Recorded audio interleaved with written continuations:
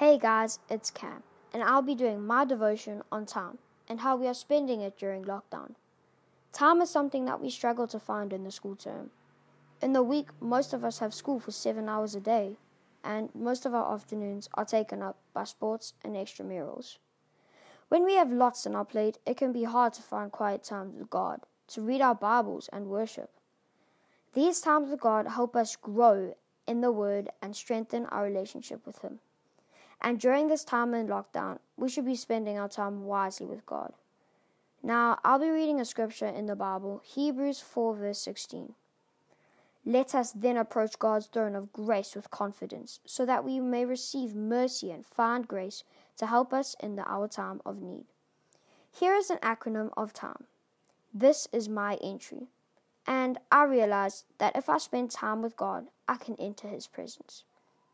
I hope that after lockdown, we will look closely at how we are spending our time and making sure that we are spending it on things that are valuable to us. Now let's pray. To the Lord Almighty God, we pray that you'll bring your grace over the earth and that you'll defeat this sickness and you will prosper your love over us, Lord. And we say, Amen.